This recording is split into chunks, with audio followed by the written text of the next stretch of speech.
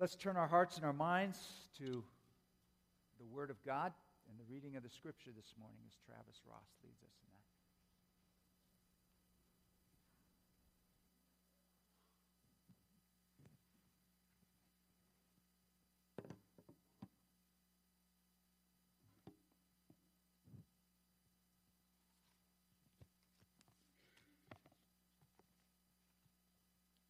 Genesis 27 tells us of when Jacob stole the blessing away from his brother Esau, taking advantage of his father Isaac. Our reading this morning is just a part of a larger story. Genesis 27, 18 to 27.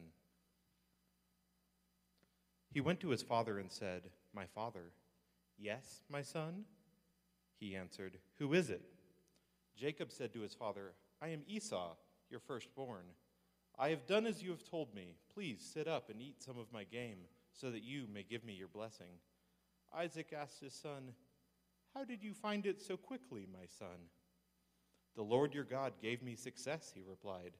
Then Isaac said to Jacob, "Come near, so I can touch you, my son, to know whether you are really my son Esau or not." Jacob went close to his father Isaac, who touched him and said, "The voice is the voice of Jacob, but the hands are the hands of Esau." He did not recognize him, for his hands were hairy like those of his brother Esau. So he blessed him.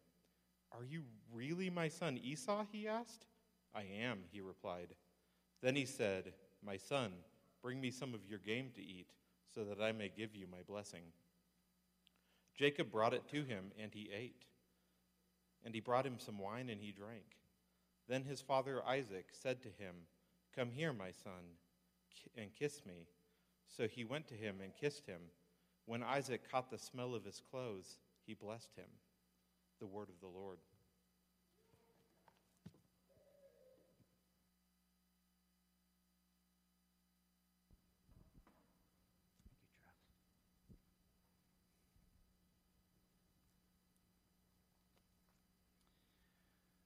We are walking through the life of Jacob, the one whom Israel, the nation, the people were named after, whose name, Jacob, means he deceives.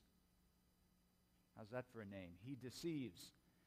And the one who wrestled with God and won, kind of.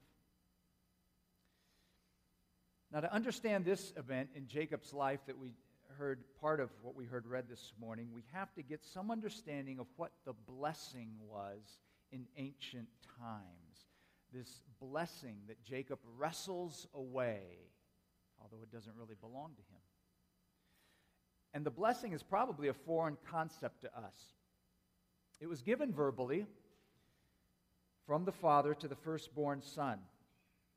It spoke of the special vocation, of the purpose in life for the one who would receive it. It was a time of honor when it was given.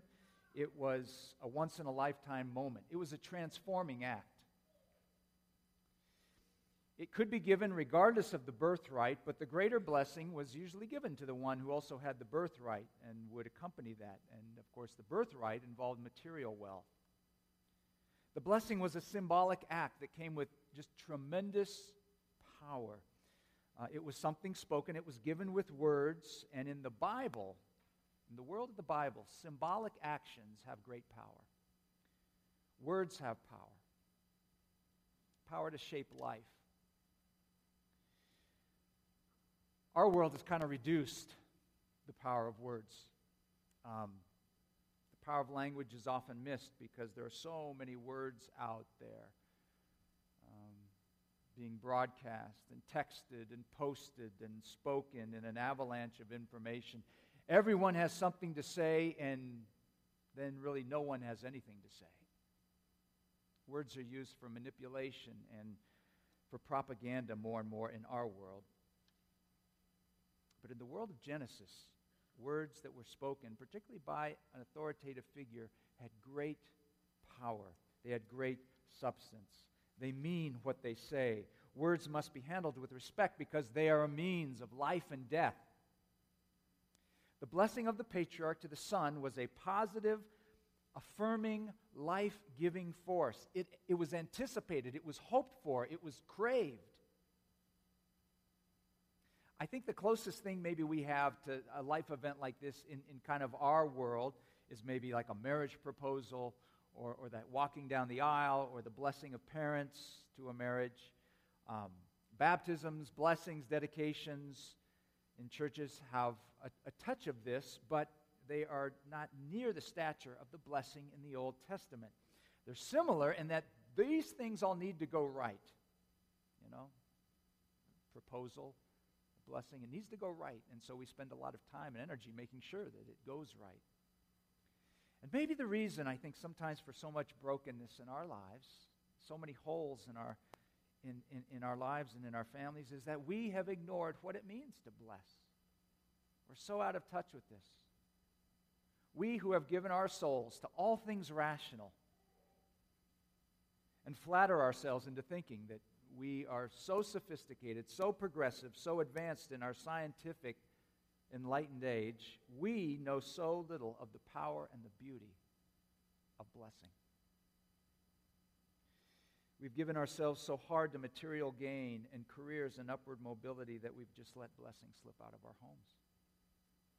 In our day, blessing still translates into life-sustaining love, encouragement, support, personal investment.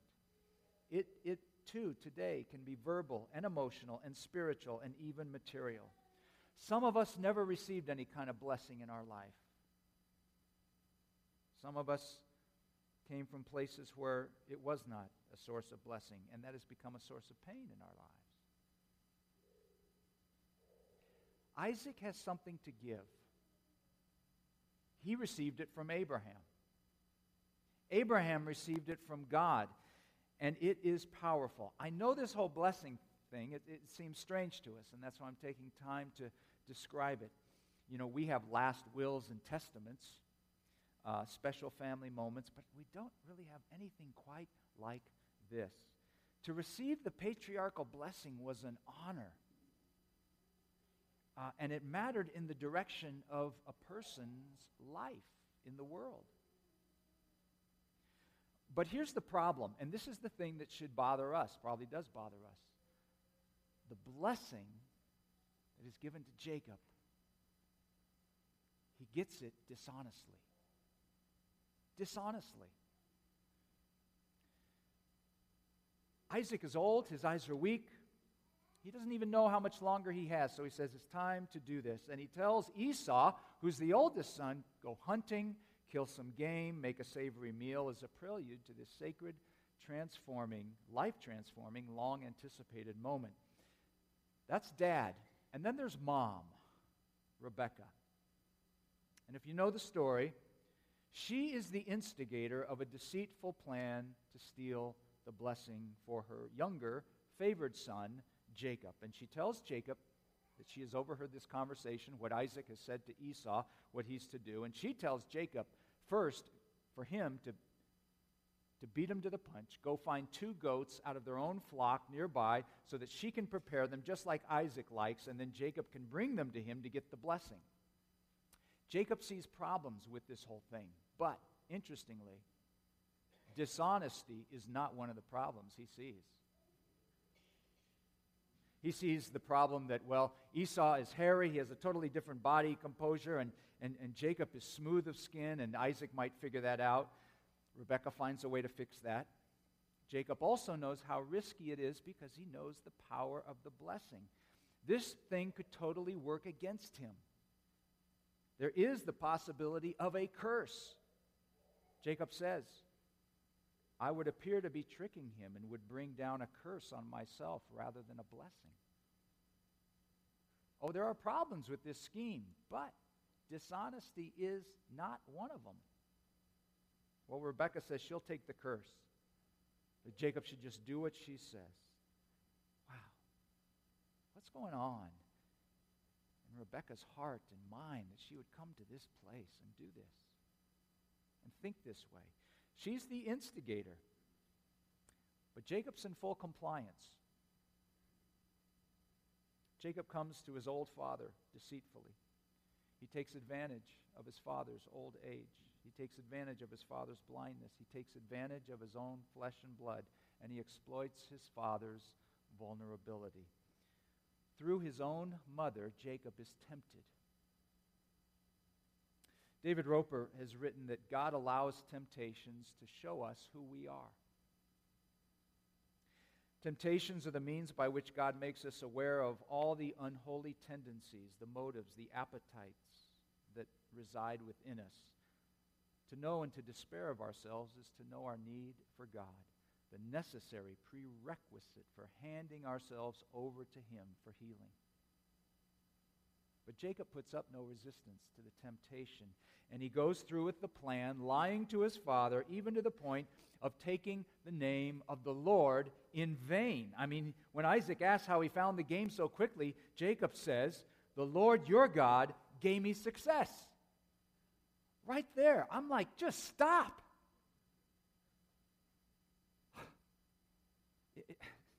This is a huge lie, and he's dishonoring the name of God.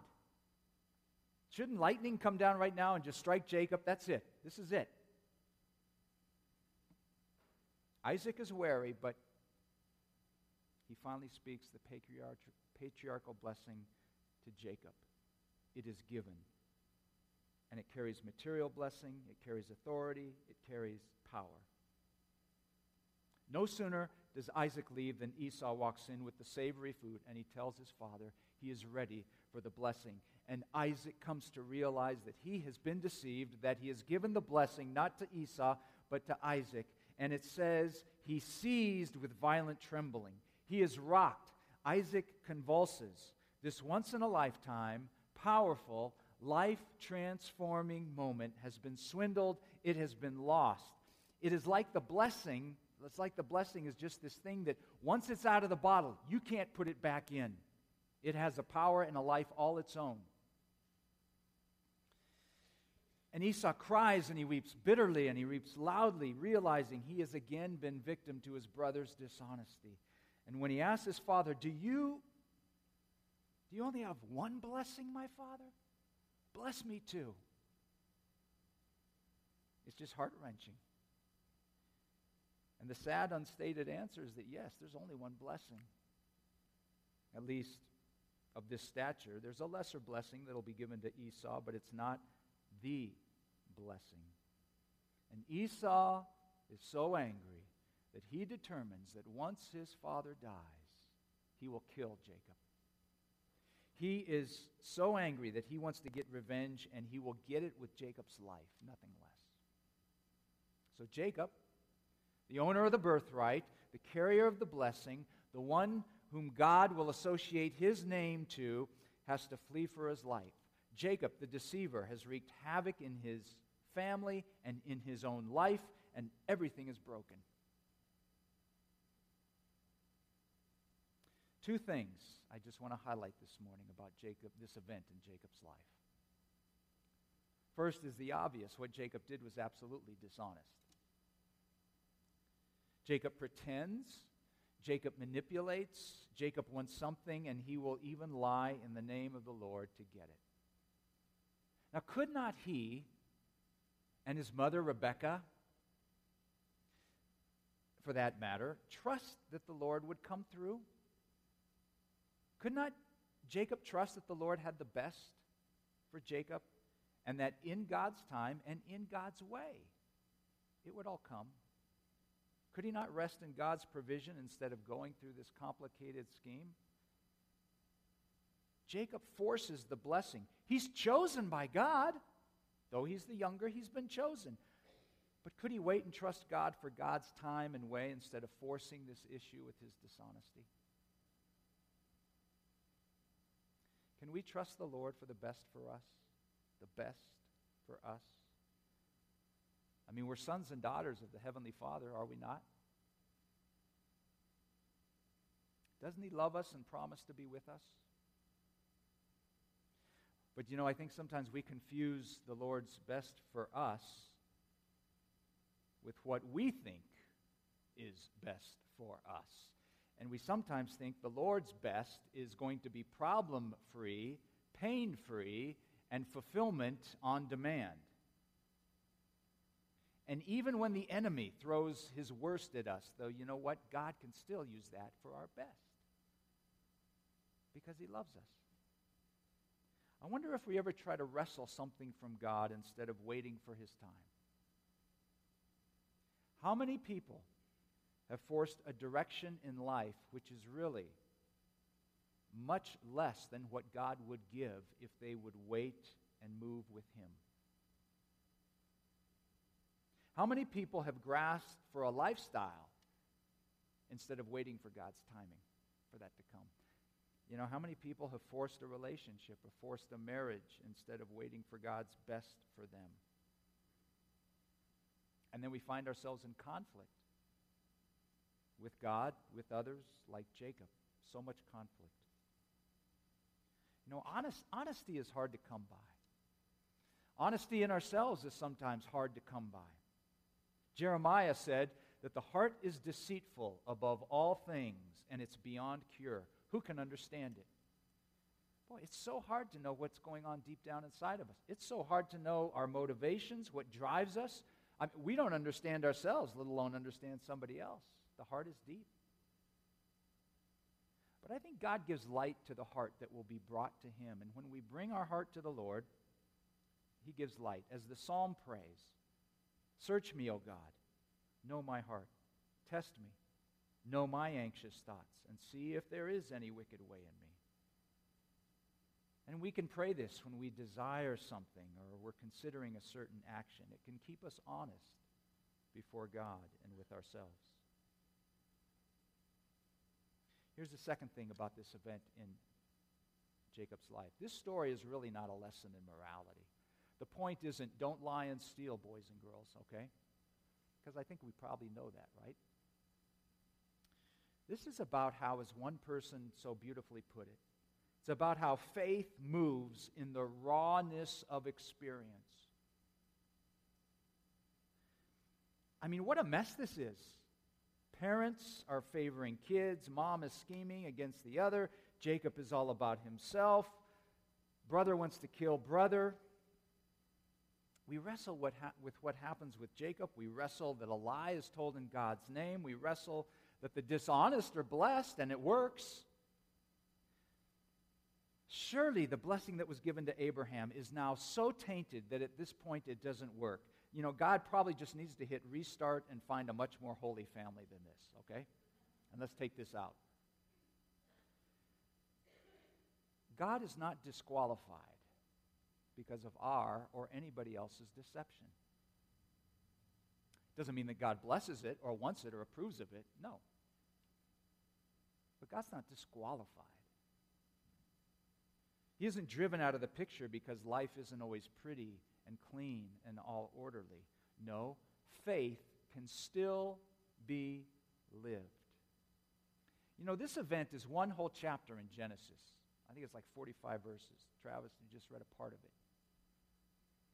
You have to wonder why so much time is spent on this. I mean, why would the historians of Israel give so much attention to the dirty laundry of an esteemed figure? This is not flattering in the heritage of the people of God. Doesn't make them look real good. Perhaps it's given as an example of how God sometimes works behind the scenes. God works out the plan. Despite the schemes, despite the dishonesty, God is in the details. You know, we find ourselves in a situation that just looks like such a mess, and yet God can still be there because the light shines in the darkness, and the darkness has not overcome it. Who knows how God is moving and working underneath the trouble and the schemes of others? Jesus brought the blessing of God to the whole world despite the deception all around him. We read in the Gospels that he's eating and getting close with tax collectors and prostitutes and sinners. He was lied to. Jesus was lied to. He was lied about. It was deception that put him on the cross. Yet, it didn't stop God from achieving his blessing of redemption, of forgiveness of sins in our relationship with him. God moved through it all. So take heart. Jacob and Rebekah's little scheme and the rest of the ugly that we're going to hear about in Jacob's life is not going to erase God and what God wants to accomplish. For that matter, all the ugly that will happen in the people that come from Jacob, the people of Israel, cannot stop the purposes of God. There is a blessing for us. It's not just Jacob. And we don't have to deceive, we don't have to scheme to get the blessing. We don't even have to earn the blessing that Christ will give to our lives. Now, the blessing of God isn't limited to a certain family. It's not limited to just fathers and sons or even spoken words. And it is no longer just about material wealth. The blessing in Jesus Christ has been expanded now to all who have faith. It is peace with God. It is the fruit of His Spirit in us. It is that through all the trials and the troubles we have and we may face, that we belong to Him. I am a child of God. It is about knowing Him and having His reign in our lives. God's blessing is out and it is available to all people. The blessing given to Abraham that continued through Isaac and Jacob comes now through Jesus Christ by faith. Paul writes these words throughout Galatians, that those who have faith are the sons and daughters of Abraham. That Christ redeemed us in order that the blessing given to Abraham might come to the Gentiles through Jesus Christ, through Christ Jesus, so that by faith we might receive the promise of the Spirit. If you belong to Christ, then you are Abraham's seed and heirs according to the promise. Can we trust that we who belong to Jesus Christ, and as Paul writes in Ephesians, who has blessed us in the heavenly realms with every spiritual blessing in Christ, can we trust that we will know those blessings as we walk with Him? You know, we don't need to turn to the New Testament and get deep into the letters of Paul to see how God's grace and mercy move. We find God's grace and mercy right at the front in Jacob's life. God graciously watches over Jacob. He protects Jacob. He provides for Jacob, not because Jacob deserves it, but because God chooses to do it. God is working. His big plan is to bring blessing and redeem a broken world. Maybe you failed like Jacob. God will seek us out as He did Jacob, and He will lavish upon us forgiveness and put us right back into His working. Because God knows what He's about.